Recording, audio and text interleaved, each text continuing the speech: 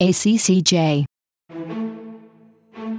From the ACCJ Journal, this is This Time is Different.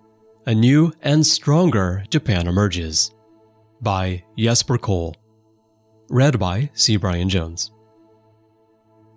This time is different. These are four very dangerous words. When you hear them, it always pays to be extra skeptical, especially in the context of someone giving you financial advice or presenting an economic forecast. Personally, I always hold on to my wallet extra tight when the "trust me, this time is different" clause is invoked.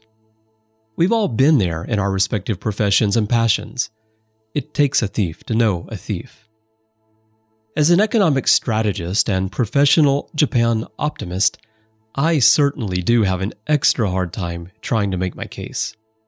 The legacy of Japan's lost decades, 1991 to 2009, is incredibly strong. I often get a similar reaction to the one that hardcore Elvis fans must get when they insist that the king lives on. However, unlike the king of rock and roll, the Japanese economy is very much alive. In fact, there is plenty of hard empirical evidence that Japan not only has changed, but also that it has what it takes to be an economic powerhouse and the envy of the world in terms of economic sustainability. So, what's different this time? Why won't Japan slide back into another lost decade? That won't happen because three fundamental forces have changed from negative to positive: corporate ownership, public policy, and focus among the elite. Competition welcome. The ownership structure of corporate Japan has changed from a closed, insider-based system to an open, competitive one. In economics, nothing matters more than ownership. Equity ownership dictates the allocation of resources. It is the very basis of power for all the essential corporate decisions: financial, strategic, human capital. Ownership defines the true corporate culture. 20 years ago, more than half the equity ownership of Japan Inc. was tied up in mochi-ai, or cross-shareholding. Today, it is less than 5%. This breakdown of Japan's keiretsu, or company network, ownership structure is the key reason to be bullish on Japan. The old Japan Inc. was a system of insider capitalism that incentivized bad economic decision-making. Group banks kept lending to group companies, not on the basis of economic merit, but for the sake of maintaining relationships. Supply chain group companies were forced into utter dependence on the conglomerates and the banks that owned them. This allowed de facto zero price power and no room for competitive diversification or independence. Imagine if your company had been built using your brother-in-law as a supplier. Cutting him off when a more efficient and better supplier emerged basically would be impossible, while incentivizing him to change his ways would take time.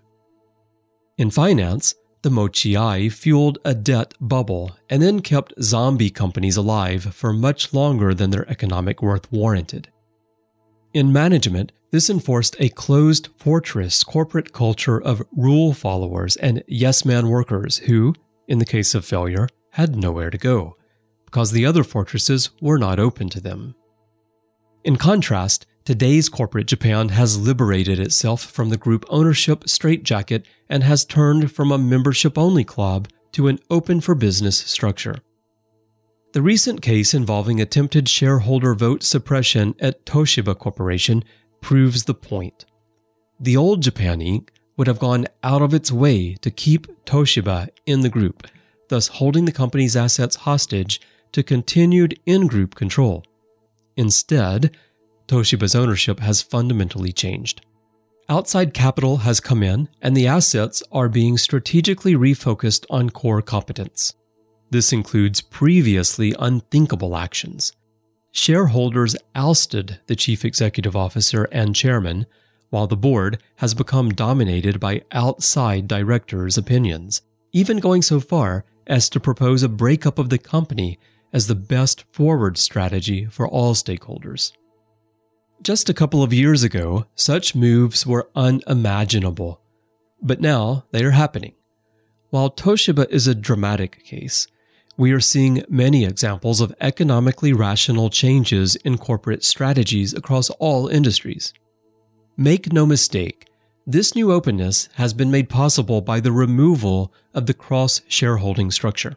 Japan Inc. has turned from being closed and insider-focused to being open, not just for business, but to new strategic partnerships, open innovation, and letting core competence assets sweat like never before.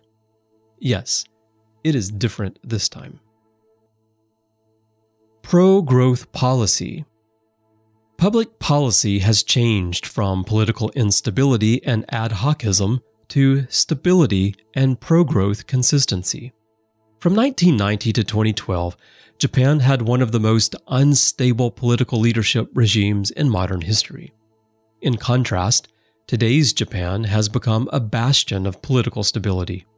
Yes, we've just had an election, and a new Prime Minister, Fumio Kishida, has taken office, but the policy team is full-on Liberal Democratic Party, or LDP.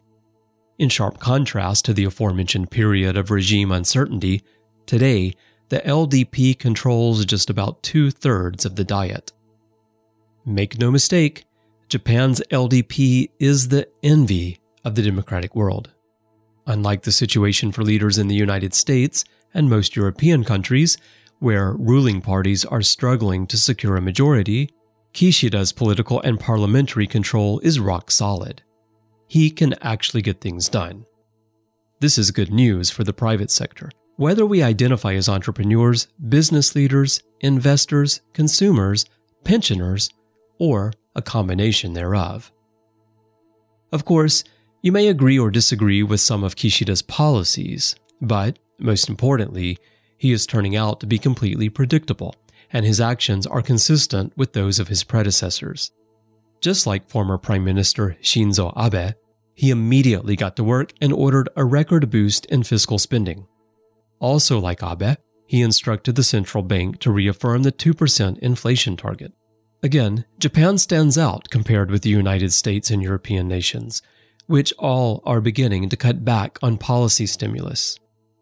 Clear speak, Kishida may have campaigned on promises to create a new form of capitalism, but the moment he took office, he turbocharged exactly the same old engines of growth used by his predecessors.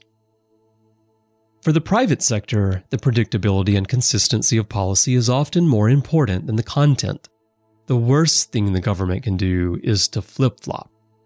The less trust entrepreneurs and business leaders can place in stable policy, whether tax and labor laws, investment rules, energy policy, or healthcare costs, the more cautious they become.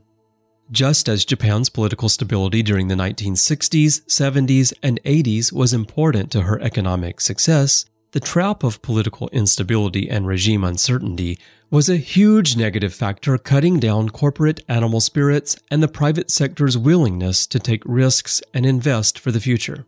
Whether or not you like Team Kishida, the major players do have a solid track record of being pro-business and pro-growth. There's no question that more could be done to promote entrepreneurship and growth, but the basic direction is constructive. Most importantly, a premature tightening of policy is now unlikely. Where the 1990 to 2012 period was marked by repetitive stop-go-stop monetary and fiscal boom-bust cycles, Team Kishida is keeping a steady course of modest fiscal and monetary support. In turn, this creates ideal conditions for the private sector to develop not just stable growth, but to reach escape velocity. Yes, this time is different, but not because Kishida is creating a new kind of capitalism, but because he's Machiavellian enough to begin by sticking with old and trusted methods. Ominously, in Kishida's inaugural policy speech to the Diet, he chose not to mention the word reform even once. He is basically the first prime minister in more than 2 decades to omit it. I am told this is because he sees himself as a builder, not a reformer. If so, that could be great news. Japan thrives on the concept of kaizen, step-by-step incremental improvements. A builder and master craftsman is much more revered than an ambitious reformer. A transformed elite. Corporate ownership and political stability are the deep structural changes that have taken place, but perhaps most importantly, the motivation and ambition of Japan's ruling elite has found a new focus. Simply put, the rise of China from developing economy to global competitor has focused their minds as nothing else has in decades. No, Japan does not want to become an economic colony of China. While the past decades were marked by defeatism and fatalism, today's Japan is marked by ambition, confidence, and a newfound idealism. Whether they are new entrepreneurs, the next generation of big business CEOs, or the new leaders of the LDP, Japan's elite are now united in their ambition to reassert Japan's rightful place as a globally relevant, top-tier nation and global rule maker. Japan wants to be Japan, not the United States and not China. Nobody yet knows what the new Japan will look like, but make no mistake, a new Japan is being created. Yes, this time is different.